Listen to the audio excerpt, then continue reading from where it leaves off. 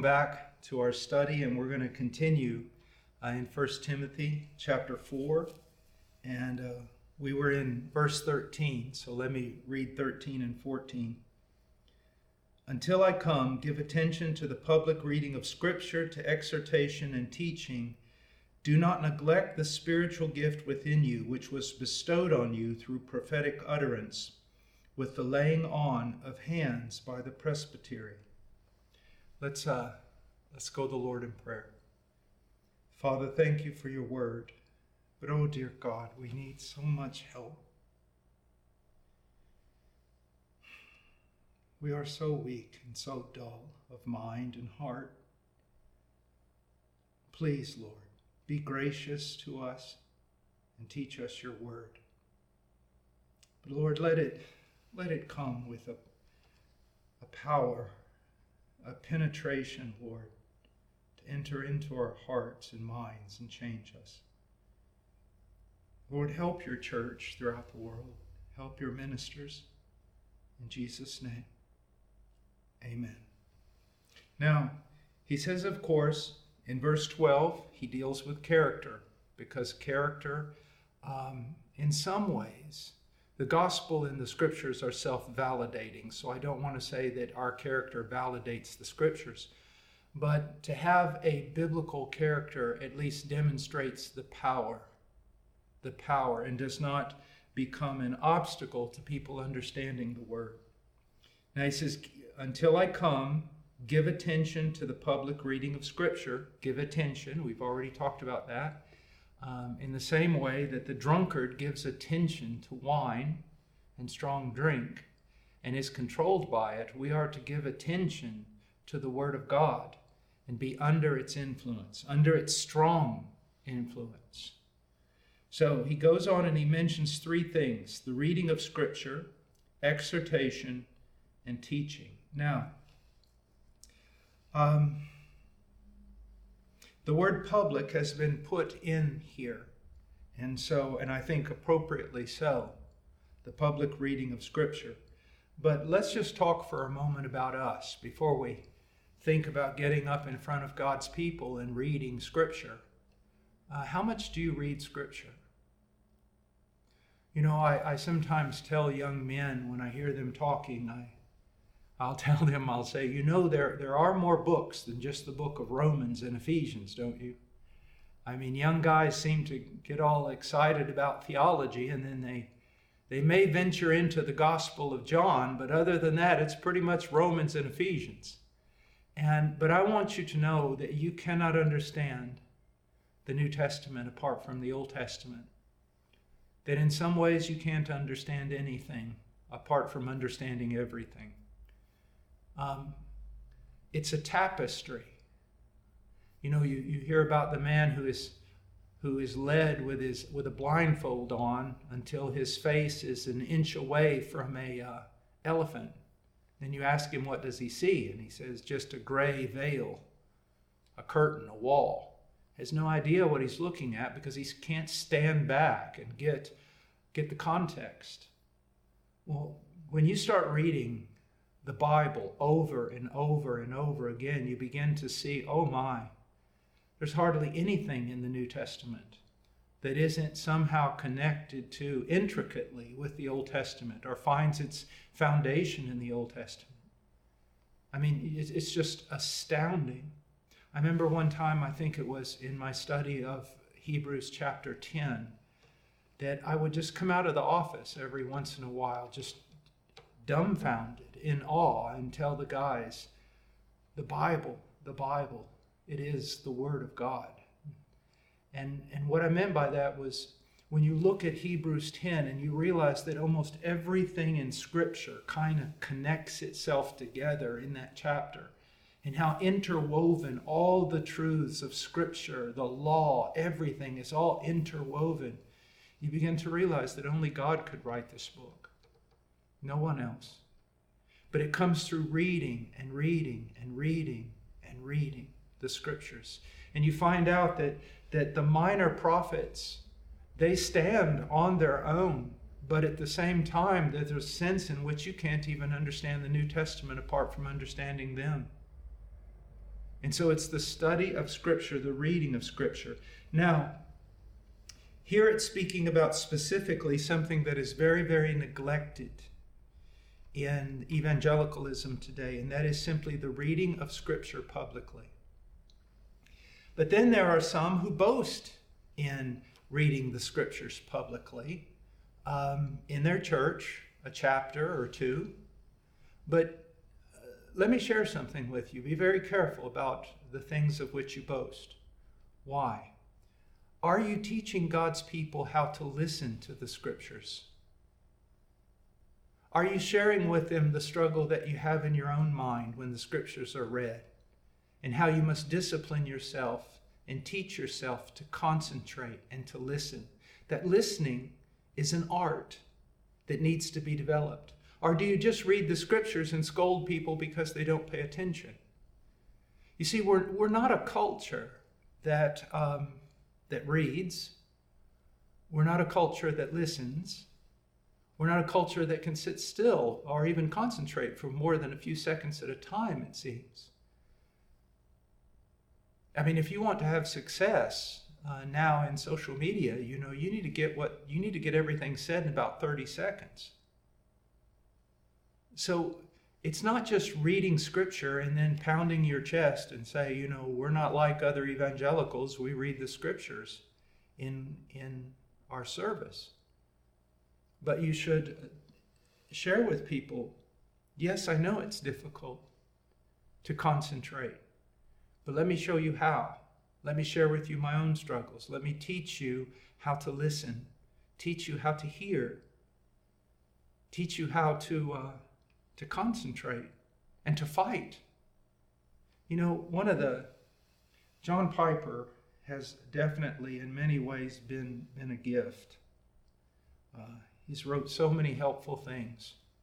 But I want to tell you something. One of the most helpful things I ever heard from him, I take it back. The most helpful thing I ever heard is when I discovered that everything for him was a fight. And then it put everything in context, because I thought it was just me, that everything was a fight for me.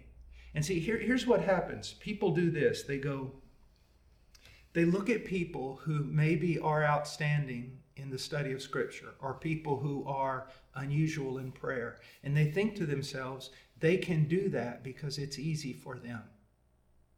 It's not easy for me, therefore I'm not called to do that. Well, I will grant you that there are people who are gifted in certain areas, but what you need to realize is that it's a fight for everybody in everything. Everything is a fight against the flesh. And when you realize that, you no longer make excuses for yourself saying, that person does it because it's easy. No, they do it even though it's hard because they know they have to. And it's the same way. Before you just get up and read Scripture, encourage and exhort, saying, once again, I remind you, discipline yourself. Listen, let's do this together.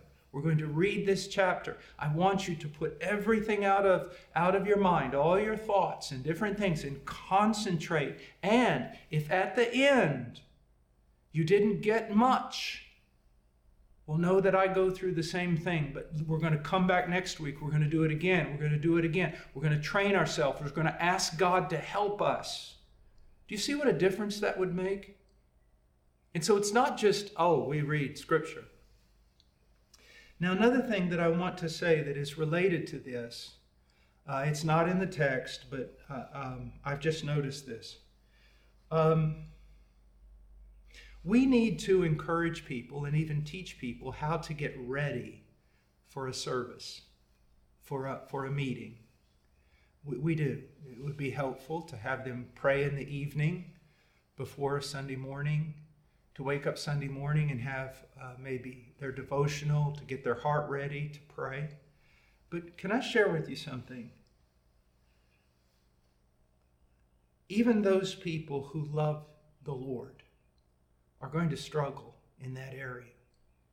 I'm not talking about reprobates or the unconverted or the carnal. That's not what I'm talking about. I'm talking about your good people that love Jesus. We live in a world that is just pulling them every way imaginable. And in some ways, they're like sheep without a shepherd, and they're distressed, and they're all sorts of things. And they're trying to get ready. They're wore out. They're trying to get ready for church in the morning. Take that into consideration and show some mercy. And realize that when they walk through that door, they may not be that prepared. And ask yourself how to prepare them. You don't prepare them by scolding them. You prepare them by encouraging them in their God. Telling them how much He loves them. And also kind of helping them get ready. Now, I know church services where, they start singing, what is it? 11 words 7 times, or 7 words 11 times, or whatever, just over and over, and we laugh about that sometimes, and maybe rightly so. Some of that needs to be corrected.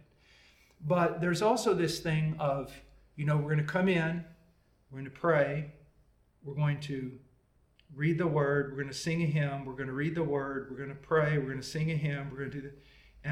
And I think all that's appropriate. But let me share something with you. Most of the people that are going to come in rather cold, distracted. And I have discovered that, and I want to be careful here. Please don't fire me. But I have discovered that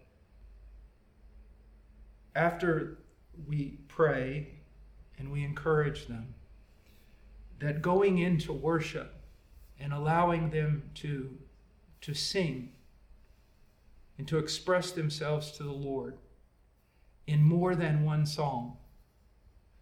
They sing a few verses and then you stop them. And you bring in an exhortation, or you read the word or something, then another thing, and then you stop them. And I'm just saying practically, and you can be angry with me for saying this, but practically I have discovered that if you will just let them sing for a while, and if the worship is as it should be in Colossians chapter 3, didactic, teaching and admonishing one another, it encourages them and helps them prepare their heart. And so I'm not telling you that you have to do that. I'm just saying that I've discovered that if they sing for just a minute and stop, sing again, stop, that it's very hard for them. And that prayer, an encouraging word, and let them just worship for a while. And then come in with the reading of Scripture. What I'm saying is ask God to give you wisdom and realize that there are very, very good people who love the Lord, who they need to be helped on Sunday morning. And you can rail all day about how they should have prepared their heart better or how they should have been ready. You can do that if you'd like, but you're not going to get very far. Encourage them. Pastors, listen to me. You know how difficult it is for you, right? Yet you live in a world that is very isolated, in which you're reading the Bible, you're talking to people about the Bible, you're working in the context of a church. Many of your members are out there in the world. They're mechanics and doctors and lawyers and janitors and teachers, and they're bombarded by so many things from which you're protected. Help them when they come in. Help them, encourage them, and love them. And really seek that there be great joy. And not just, you're saying, well, Brother Paul, let's talk about reading a scripture. Why are you saying this? It's not enough just to be correct. It's not enough just to cross all the T's and dot all the I's in the so-called Reformed service. You want to minister to God's people, and you want to be interceding that the Spirit of God will be there, manifested in power and life. So very important, brethren. Don't think, boy, you've got it all just because you've got everything ordered as it ought to be. A machine has everything ordered. A cemetery has everything ordered. I'd rather be in a nursery where there's a bit of a mess, but life, than a cemetery where everything is theologically correct and there's no errors. So, the reading of Scripture. Now, why is it important? Because the Scriptures are important. It's why the Reformers moved the pulpit from off-center to center. It's the Word of God. But people need to be taught how to hear it, how to appreciate it. Why should they appreciate it? Don't just make them do something like trained monkeys. Tell them why. There could be just a few minutes, and it shouldn't be more than a few minutes, of explanation each time, teaching them why this is important. So there's the reading of Scripture. And of course, there's the exhortation. Now, here's a question that I think we all need to ask ourselves is, if you look at the order here, he says the reading of Scripture, that makes sense, and then exhortation and teaching. You would think that he'd put teaching first. And because, we need to inform the mind, because if you exhort it without information, well, that's a very dangerous thing to do. You're exhorting someone to do something, they don't know how to do it biblically. So I've often wondered, why does exhortation come first? And then I think about to whom he's writing. And he's writing to Timothy. And when you get over to 2 Timothy, you realize that he encourages Timothy with regard to timidity. In chapter 1, verse 7, "For God has not given us a spirit of timidity, but of power and love and discipline." Now, it doesn't necessarily, this text means that Timothy struggled with timidity, but it does suggest that as a possibility. Also, do the work of an evangelist. And so maybe he's putting exhortation before teaching here, just because this is the place where there was struggling. Now, what is exhortation? It's the appeal to the conscience, and it is desiring a response. It is an important aspect of preaching. I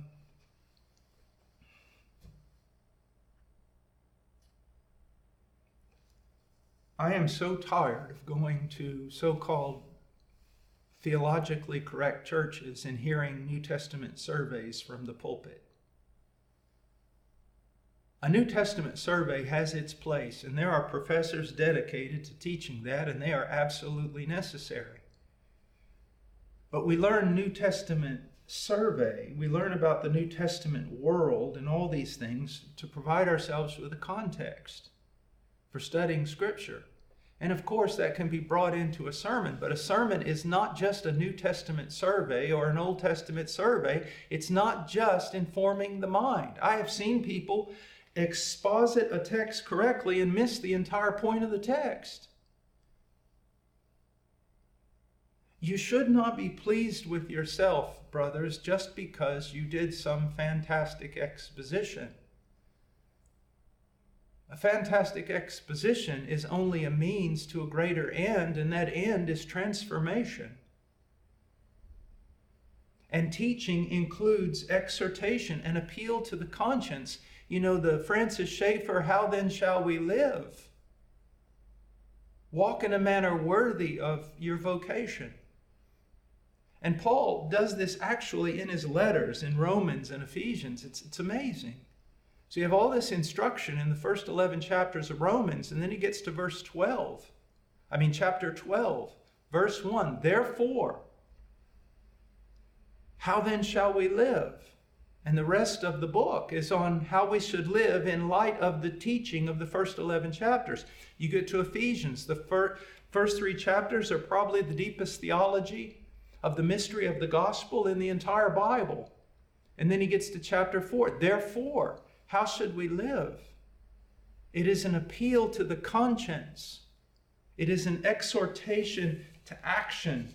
And it's so very, very important, brothers. And then he goes on and he goes teaching. The giving of instruction leading to understanding.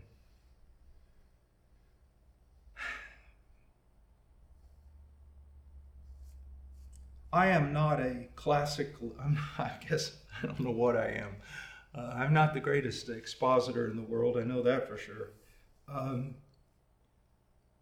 But sometimes I'll listen to my own sermons, and very rarely, because it's just too sad.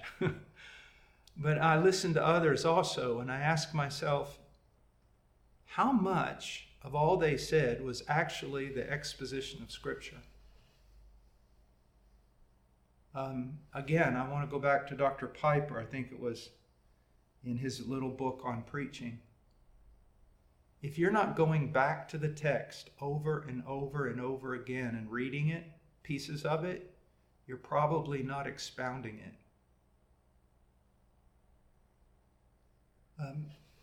I've seen exposition that was just so general, especially in its application, that it had no blade on it.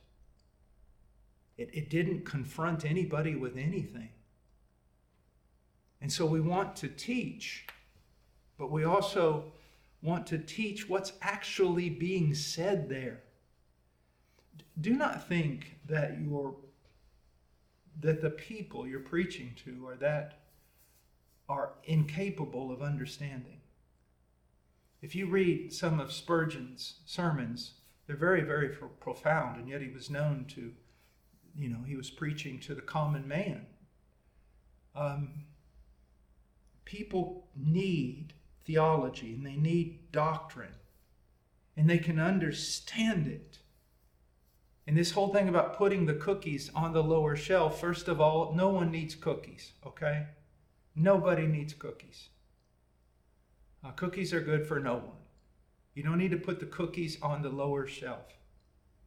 You need to give the people milk when they're young, and then bring them to meat. And there is nothing in the New Testament that needs to be put on a lower shelf. It just needs to be explained correctly. Notice that what we are spending copious amounts of time expounding were just letters that were written in red. So maybe we ought to simplify things a little bit in our exposition, but not dumb it down. Go step by step, line by line, precept by precept. Teach what's actually there in the text. Let me give you an example. Look at verse 6 of chapter 4. In pointing out these things to the brethren. Is there anything significant about pointing out? That's what I would be telling the congregation. Pointing out means this. And the way he says it means do it all the time. And that's why I'm constantly iterating and reiterating, repeating and repeating. And you see, it's actually teaching the text. And not just some, high-flying overview that you do because you think that the people of God are incapable of understanding what's actually being said. That's not true. They need the text. Now, I want us to go for just a minute, go over to 2 Timothy chapter 3, verse 16.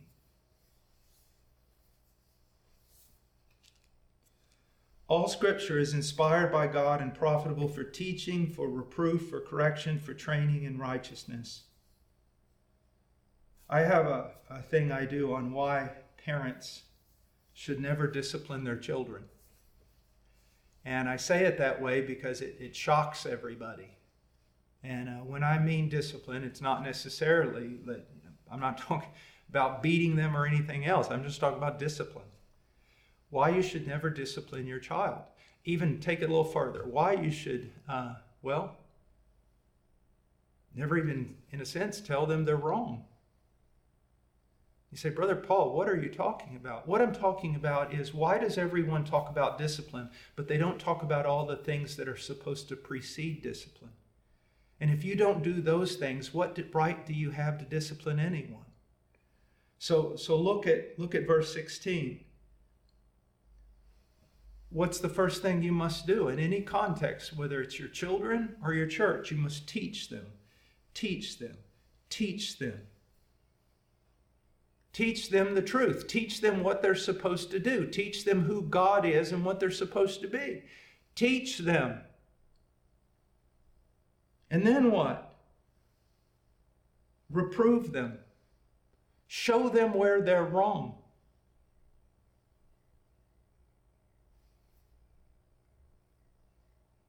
And then what? Don't leave them there. Don't leave them there with just, I'm wrong. What else? Correct them. So it's not just showing them where they're wrong, showing them what is right. Do you see? Showing them with the Scriptures, teaching with the Scriptures, reproving with the Scriptures, then setting them up right and sending them on their way in a right direction. Correct them with the Scriptures, and then training in righteousness. Training with the Scriptures. How do you train with the Scriptures? Well, in some ways, the training is caught up in what's already been said. You're constantly renewing your mind in the Scriptures, constantly comparing your life to the Scriptures.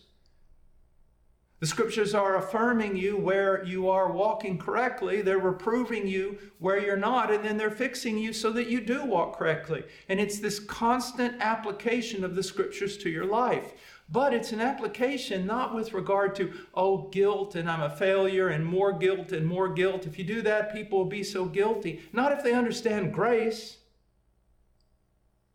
Not if they understand already that they're loved in Christ.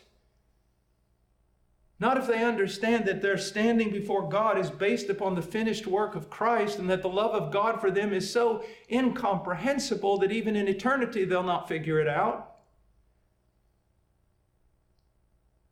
If I know I am deeply, inalterably, immutably loved by someone, that someone can correct me. Because I know it doesn't impact their love upon me, their love for me. And so these are aspects of teaching. You know, it's so funny. You get all these preaching classes, but does anyone walk up to you and say to you, okay, teach, reprove, correct, and train? That's how you do it. In verse 2 of chapter 4, preach the word. Be ready in season and out of season. How do you do that? Reprove, rebuke, exhort with great patience and instruction. So this is what I so want you to see, is that this is your responsibility, so that when we go back over to chapter 4, until I come, give attention to the public reading of Scripture, to exhortation and teaching. This is a primary work of an elder. You say, well, he's just supposed to study and preach from the pulpit? No. He's to study and preach everywhere. Your job is primarily to study, pray, and exposit Scripture. Well, what about deacons' meetings? Shouldn't I be in deacons' meetings? Not to do the accounting. But when there's a spiritual direction that needs to be discovered, you're to expound the Word of God. When there's a decision to be made that is spiritual about how money's to be spent, you're to expound the Word of God. When the deacons need to know exactly what are their activities, you are to expound the Word of God. Well, what about visitation? Shouldn't I visit people? What do you think? People just need your presence? Oh, they need your presence. They need to know you care about them. But you go visit people. Why? To expound the Word of God. To manifest and be an example of the Word of God. Well, shouldn't I see the sick? Absolutely. But I think they would like to hear from God more than hearing from you. They'd like to hear from God through you as you expound the Scriptures. But you see, that's your ministry. What about witnessing to people? Well, now there's a no-brainer. We should expound Scripture in our witnessing.